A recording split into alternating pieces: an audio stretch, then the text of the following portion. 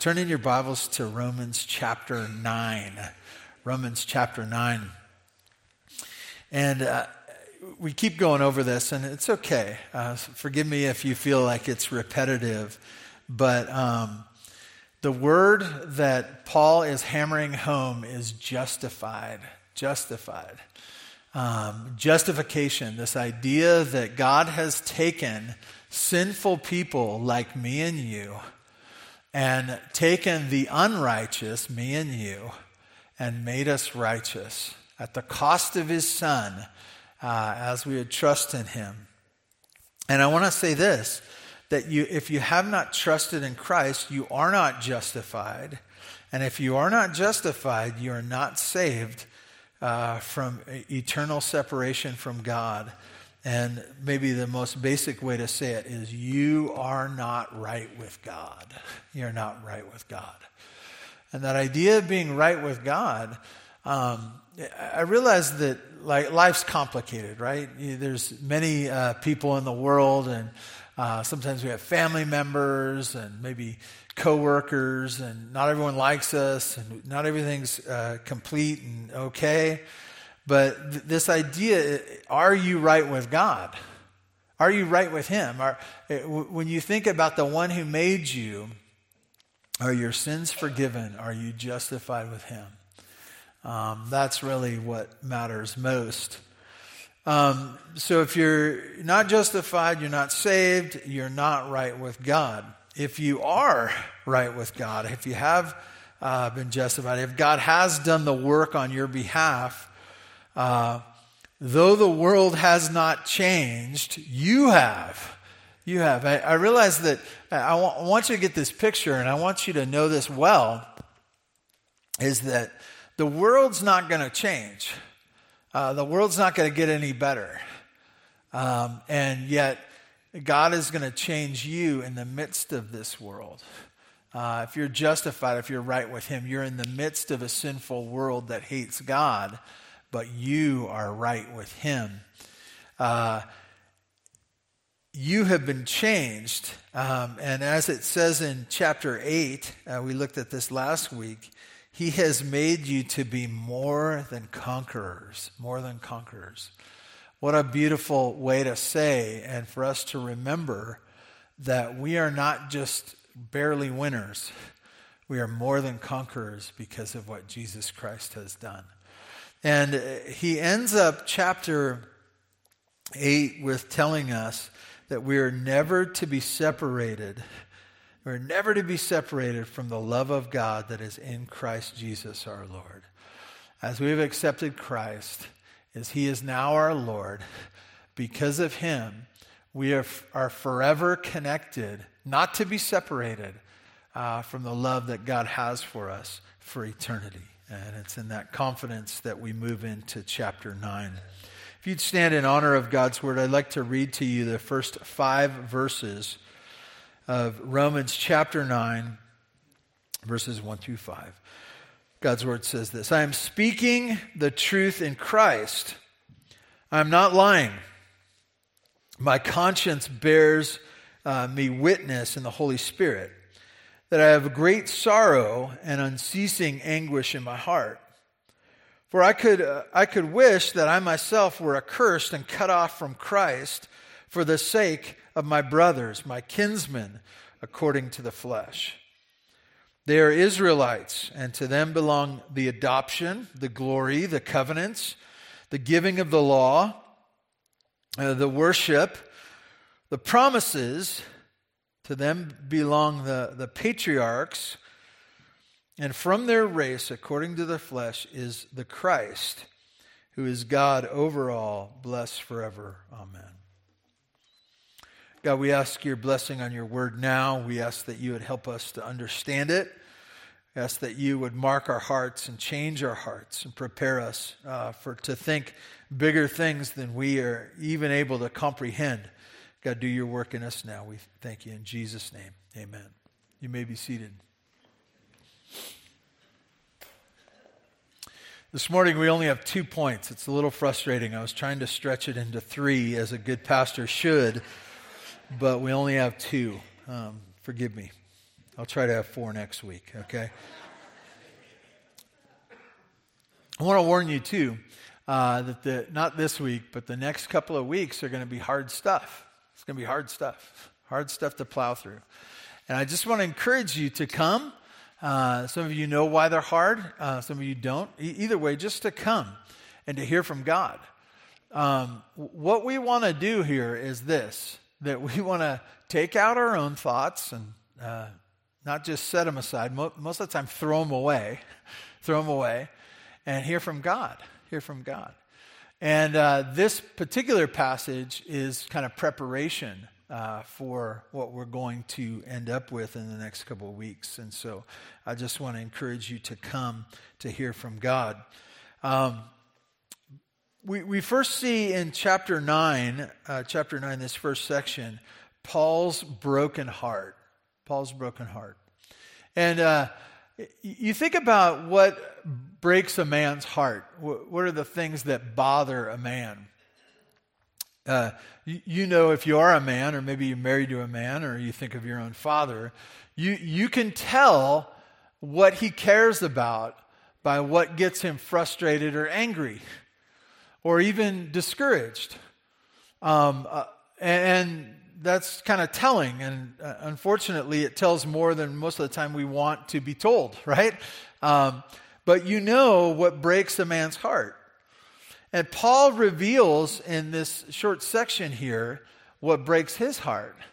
And I want you to hear it loud and clear. I want you to understand how Paul describes his broken heart.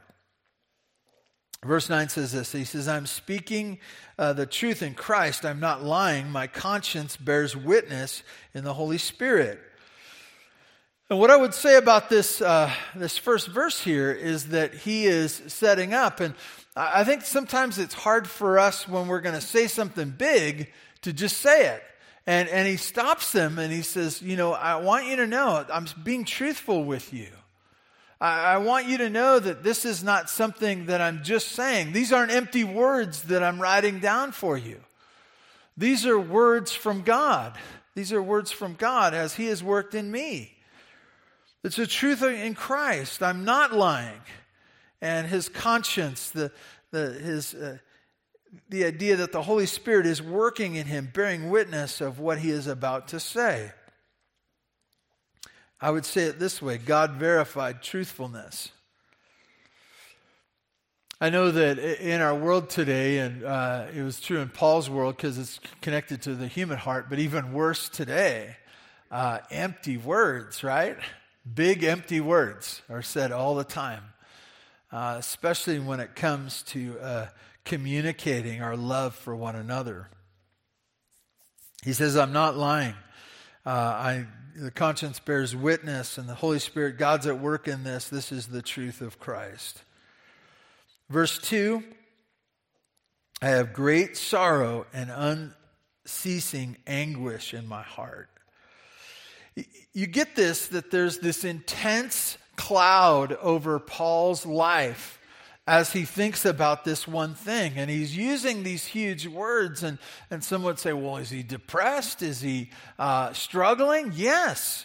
This is a huge burden for him. And we're going to hear what that is. But I want you to know that these words are intense pain. Intense pain. Whatever this is, it's causing him intense pain. Intense emotional pain. And this is what he says. Verse 3. For I could wish that I myself were accursed and cut off from Christ for the sake of my brothers, my kinsmen, according to the flesh. When Paul considered his fellow Israelites, the Jews that he was a part of, probably his own family, and probably as you think about who Paul was prior to saving faith, is he was a persecutor of the church and a well-known and prominent persecutor of the church, a Jew. And as he went about, he must have known many people. He was not someone who was unknown, but connected. And so he identifies these people as his brothers, his kinsmen, according to the flesh, meaning that they were part of his family. They were connected as part of the race that he came from and the people that he was connected to generationally. And so as he thinks about these people,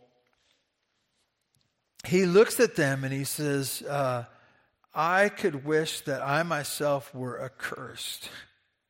Wish to be accursed. That word accursed is the idea of taking on the curses of God. Taking on the curses of God. And in the book of Romans, he goes over and over and over again that all are sinners, that all have a sin debt to be paid, and that all these sins, because of our unrighteousness, there will be punishment for them. And Paul looks at the sins of his kinsmen, his brothers, and who they are, and he says, I wish that I myself would be able to take their place to be accursed. And he goes on to describe, he says, and cut off from Christ.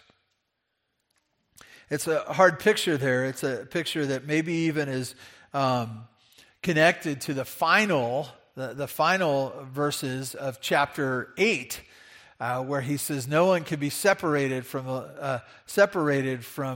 the love of God in Christ Jesus our Lord. And he looks maybe connecting to that, and he says this, I would wish that I myself would be the one to be accursed, to take on the curses of sin that are deserving from God to me, from God to others, that I would take them, and to be cut off from Christ for the sake of my brothers. What a powerful, powerful love that Paul had for his people. It seems overwhelming. It seems even maybe that he's speaking in hyperbole. It's so intense, and yet that's why I think he said in verse 1, I'm not lying. I'm not lying. This is true. This is verified God truth in me. That this is truly how I think of the plight or the situation of my brothers, my kinsmen in the flesh. And I want to say this. This is Paul's love for lost people.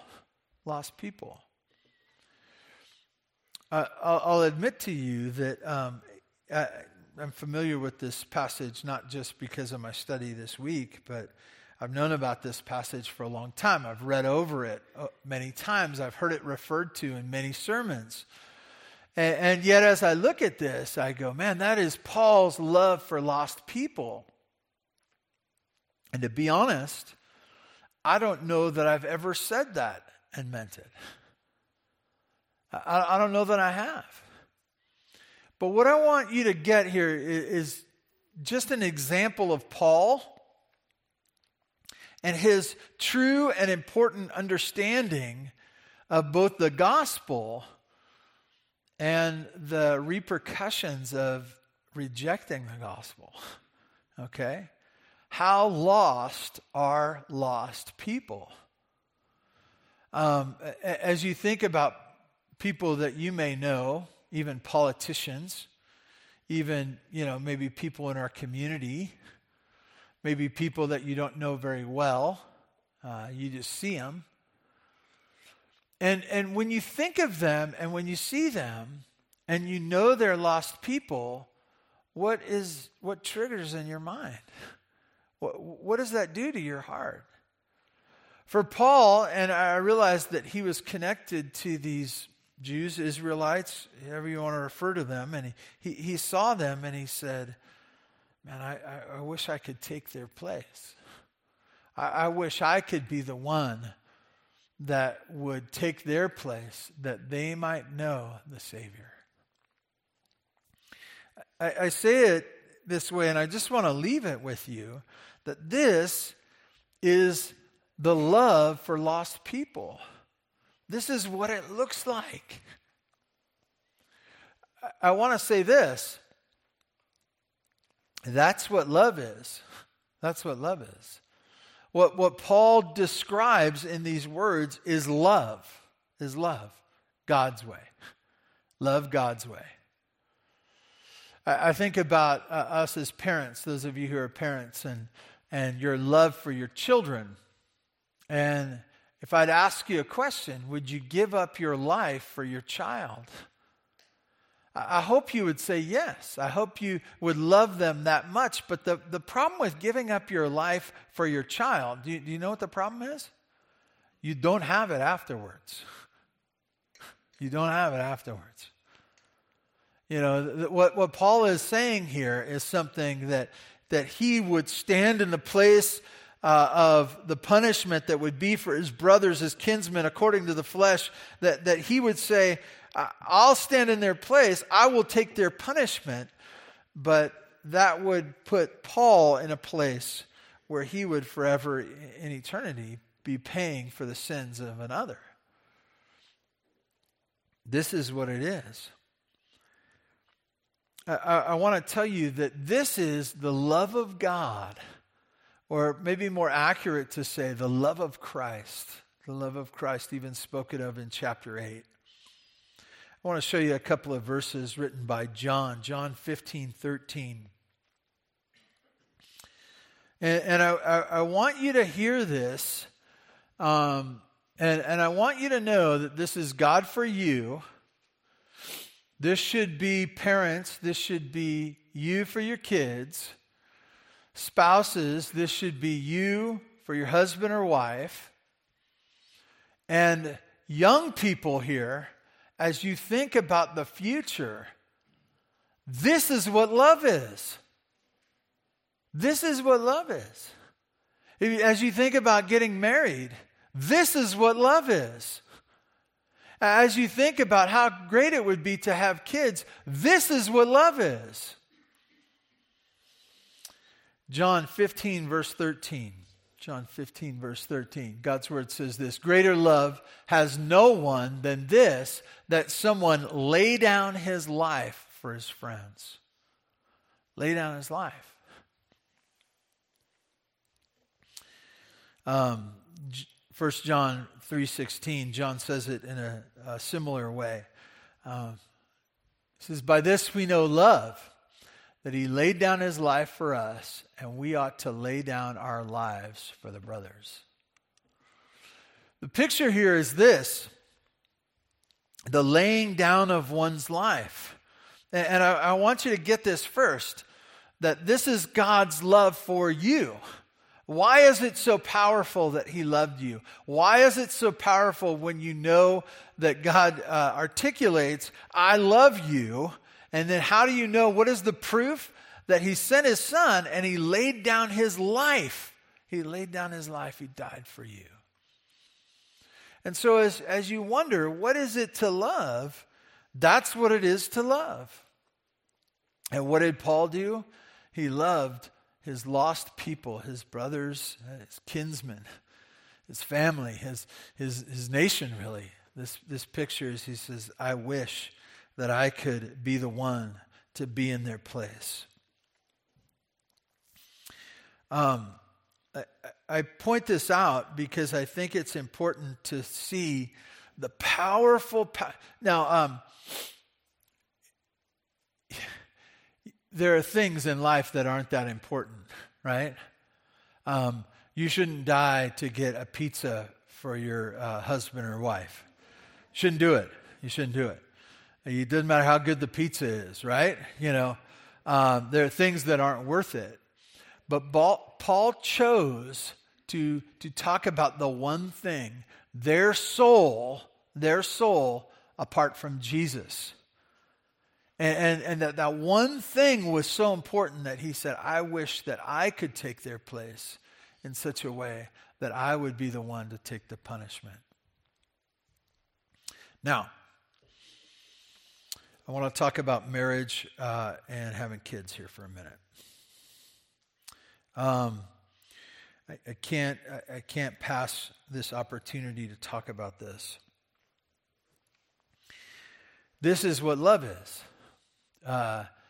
If you think that your marriage is all about you getting what you want. It's not. It's not.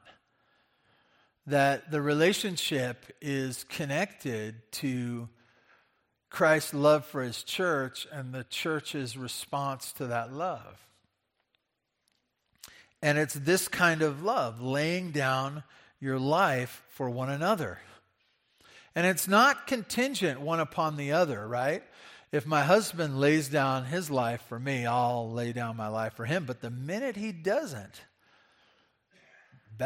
all bets are off, right? You didn't do this, so I'm not going to do this. And this picture here is death, right? Death. And you say, well, I haven't had to die.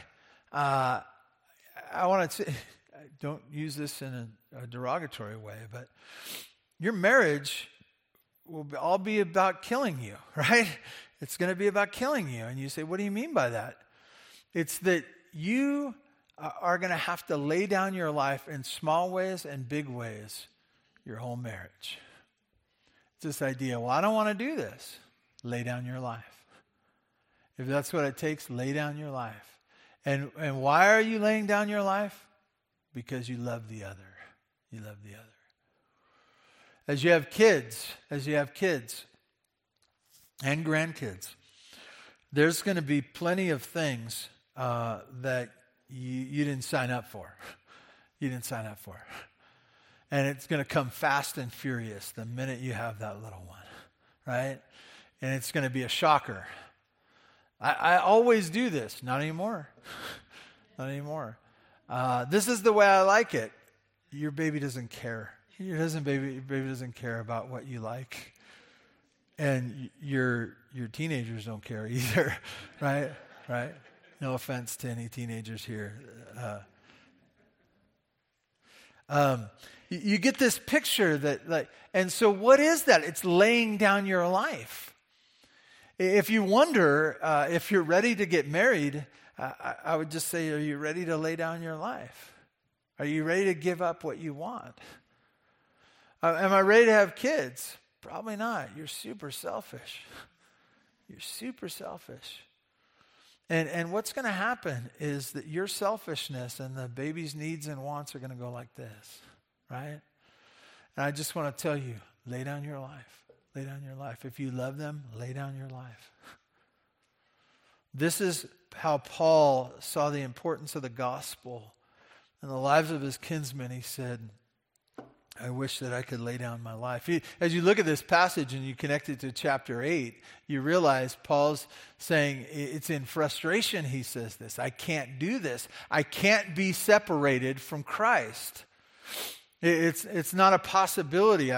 He already wrote that down. He said, but I wish that I could, not because I want to be away from Christ, but because I know the importance of the gospel. Which leads me to a second applicational point that I just want to say this. What's important?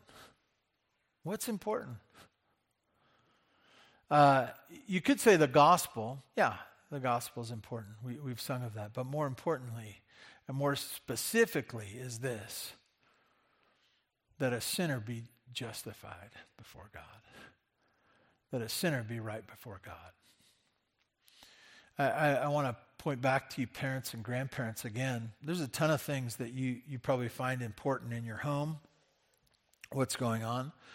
But really, this one thing is important. That your son or daughter is justified right with God.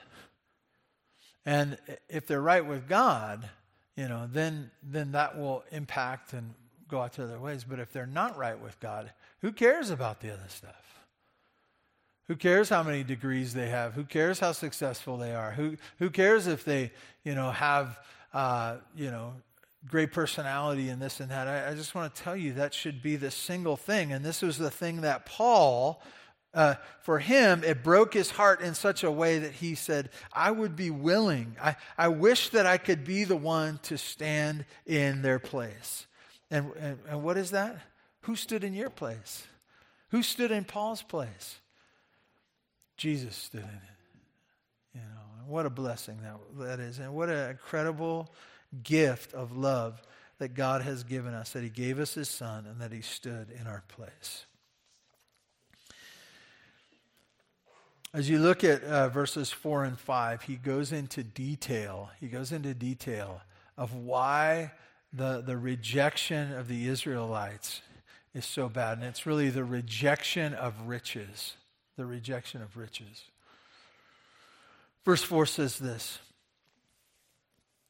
They are Israelites. And this is a list right here of things. They are Israelites, and to them belong adoption, the glory, the covenants, the giving of the law, the worship, and the promises. To them belong the patriarchs, okay? This is a list of the riches that the Israelites had, the Jews had, that other people did not. He first identifies them as Israelites, people of Israel, which points back to God making them a special nation. And I want to tell you that as we look at the book of Romans and other places in the New Testament, we realize that Israel has some special promises for them as a nation. And if you want to ask me, you can say, well, who is Israel? Is Israel Israel today? And I go, yeah, kind of. Is it all those people? Not really, Who is truly a Jew? I'm not sure, It gets fuzzy over the generations and the years, but know this, that God knows who his people are, okay? And even as we look at the next few verses, you're going to see this idea that not all who call themselves God's people are God's people. But he says something specific to the people of Israel, the Israelites. And as you look at the Old Testament, you realize that the Old Testament is focused on these special people, this special nation that he chose for himself. He says they are Israelites, and to them belong the adoption. It's interesting that he uses this word adoption because for the most part, Paul uses that word. He used it in the book of Romans already, that he refers to someone becoming a child of God as adoption. And why is that more special than just a natural birth? Well, it's because there's, as you have a natural birth, miracle, amazing thing. But you don't, if you're in the hospital, in the old days, it would go to the nursery. The baby would, you'd have the baby and it would go to the nursery. And maybe there's 9, 10, 11 babies in the nursery. And then after, as the lady recovers after a week and a half in the old days, now it's like half hour, they're like, get out of here. As you leave the hospital, the woman would go and she would retrieve her baby from the nursery. But I know this, that you don't get to choose whichever one you want when you go to the nursery, right? You don't say, yeah, the one I had was kind of deformed, had weird, it's kind of, I don't know, too long, too short, whatever. Put that one aside. I'm going to choose another. You don't get that. It's the one that you have. You didn't get to choose. But adoption has this picture of knowing all the problems, of knowing the situation and saying, I want you. I want you. And the picture of the New Testament, as we look at this word adoption, is that in faith, as God does a work in us, he chooses us for adoption. He says, I want to take you from not being part of my family to being part of my family. It's a beautiful picture of salvation. And he uses that for the nation of Israel in the Old Testament. He says, God chose you. God chose you to take you in and to make you my special nation. There's other passages that talk about this, but it was all on the goodness of God looking upon the nation of Israel. It's not that they were better. In fact, in many ways, they were lesser. And he chose to make them great. He chose to make them great. Even in the next word, he says, belong the adoption, the glory. And what we see in the nation of Israel, God's people, as they were adopted, now they represent, or they have God in their midst, in their presence, in a special way that was not like the other nations. The other nations did not have this kind of relationship with God. And as they looked at, the other nations would look upon this nation of Israel, they would see their God, and the glory of God was in them. And so there was a specialness, if you can say that. As people would look upon that nation, they would know them to be different. God's glory was upon them. He goes from the glory to talk about the covenants. And as you look through the Old Testament, you'll see his promises, his special promises that God entered into them with these covenants. And the special thing about the covenants is this, that God entered in with them. He said, I promise to you, I will make this special promise to you. Not dependent on you, but dependent on me. They knew God's goodness through the covenants. And it goes on, very similar to the covenants. He says, and the giving of the law. The giving of the law. You remember when Moses received the law and that which came after as well. It's the idea that God spoke to them. And he said, I want to reveal to you what's right and wrong. I want you to know. I want to give this to you that you might know me. It was special that they received the law.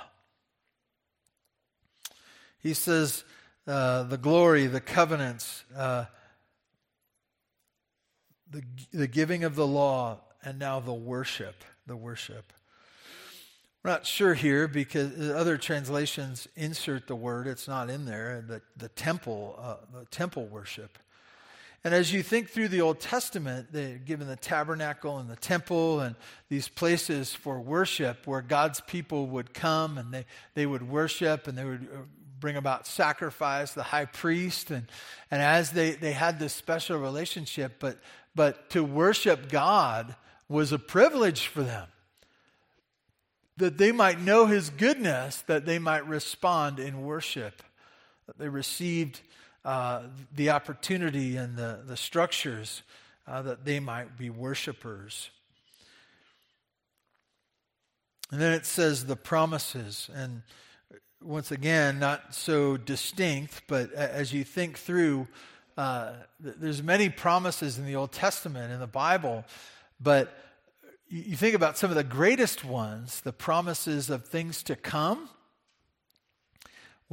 What in the Old Testament were they looking forward to God bringing about His promises? What was the specific thing? It was the Savior, Jesus Christ, the Messiah, right? So in the Old Testament, there were all these promises that God said, I'm going to send you a Savior. I'm going to send you Messiah. I'm going to send you the one to be the Savior of the world. And who received that? Who received that? The Israelites did, right? The Jews, God's people. The promises. And then in verse 5, it says, to them belong the patriarchs. And as they thought of the patriarchs, the ones that connected them back, they would have immediately said Abraham, Isaac, and Jacob. And then thinking through the lineage beyond that, all these connecting them and seeing their goodness, the goodness of God, connecting them back to this special one, Abraham, who was called to help them and to really be the father of this new special nation, God's people. And all this belongs to them. All this belongs to them. And so why is this a big deal? Well, it's a big deal because being a rejecter, after having all these things, having all this really light and connection and explanation of the plan of God, to say, no, I don't want it. No, I don't want it. This is the problem, and this is, I believe, that really connects with Paul's broken heart that we looked at verses 1 through 3. Why is it such a big deal? Because it wasn't because of ignorance, right? It wasn't because they were unfamiliar with the plan of God. No, they'd seen the plan of God. They grew up in the plan of God. They were connected to the plan of God. They knew his blessings. And yet, they had said, no, thank you. I will reject. And then lastly, in the greatest of ways, it says in verse 5, according to the flesh is the Christ who is God over all, blessed forever. Amen. There's this crescendo, this biggest piece of the puzzle is what was the thing that they were blessed with most, is that Christ in lineage came from them. And that he was the one, really the fulfillment of these messianic prophecies, the ones that God had said, I promise that I will take care of you. I will bring you a Savior. And it says, if you look closely at what it says of Christ, in verse 5 it says, to whom belong the patriarchs from their race, and those are if you look at the lineages in the line of Christ, you realize it points back to them. According to the flesh is the Christ who is God over all. That verse, I just want to point these out when we come across them. That shows Jesus to be God in the flesh. Jesus to be God in the flesh. He is not a God. Big G. Okay? Think that through. Jesus was God come in the flesh. Blessed forever, amen. And there's this idea of rejoicing in the ending of it. Amen. Is why? Is because Jesus was the reason. Jesus was the point of all this. All these things that God had done in the nation of Israel was to bring them to Christ. And that he would forever be the one being blessed. Amen. I want to prepare you for something in the weeks ahead. This rejection of the gospel of Jesus, as we see in the Israelites and the broken heart of Paul, when you think of that, when you think of people that you know right now, you might get all hung up on, I don't know what God's doing. I don't know how this all comes together. I don't understand salvation and how one comes to faith. I want to show you something as we look at really the conclusion of chapter 9, verse 33. Skip to the end of the chapter here. And we're going to come back to this. We're going to come back to this in the next 3 weeks over and over again. Quote from the Old Testament, but I just want to get that last line. Verse 33 says this, as it is written, behold, I am laying in Zion a stone of stumbling and a rock of offense. And then it says this, and this is how it ends the chapter, because I want you to get it.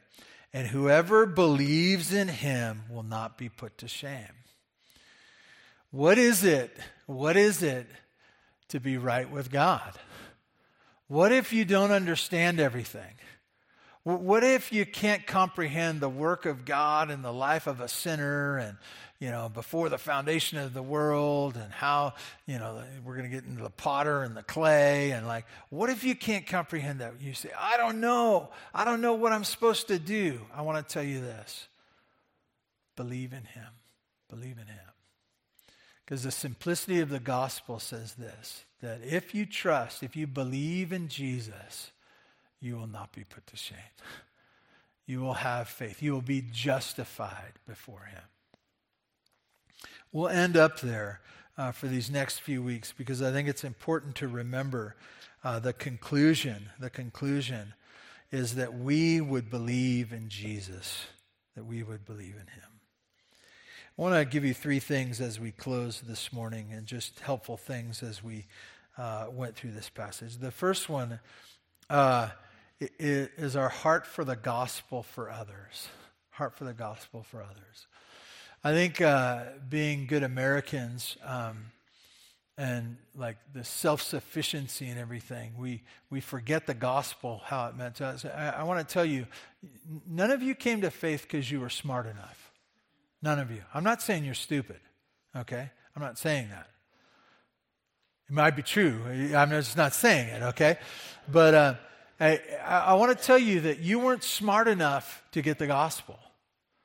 When you look at these chapters, it's a work of God in you, and it's a work of His grace, okay? And so we start there, as Paul did. How did Paul come to faith? Do you remember? God stopped him in his tracks, right?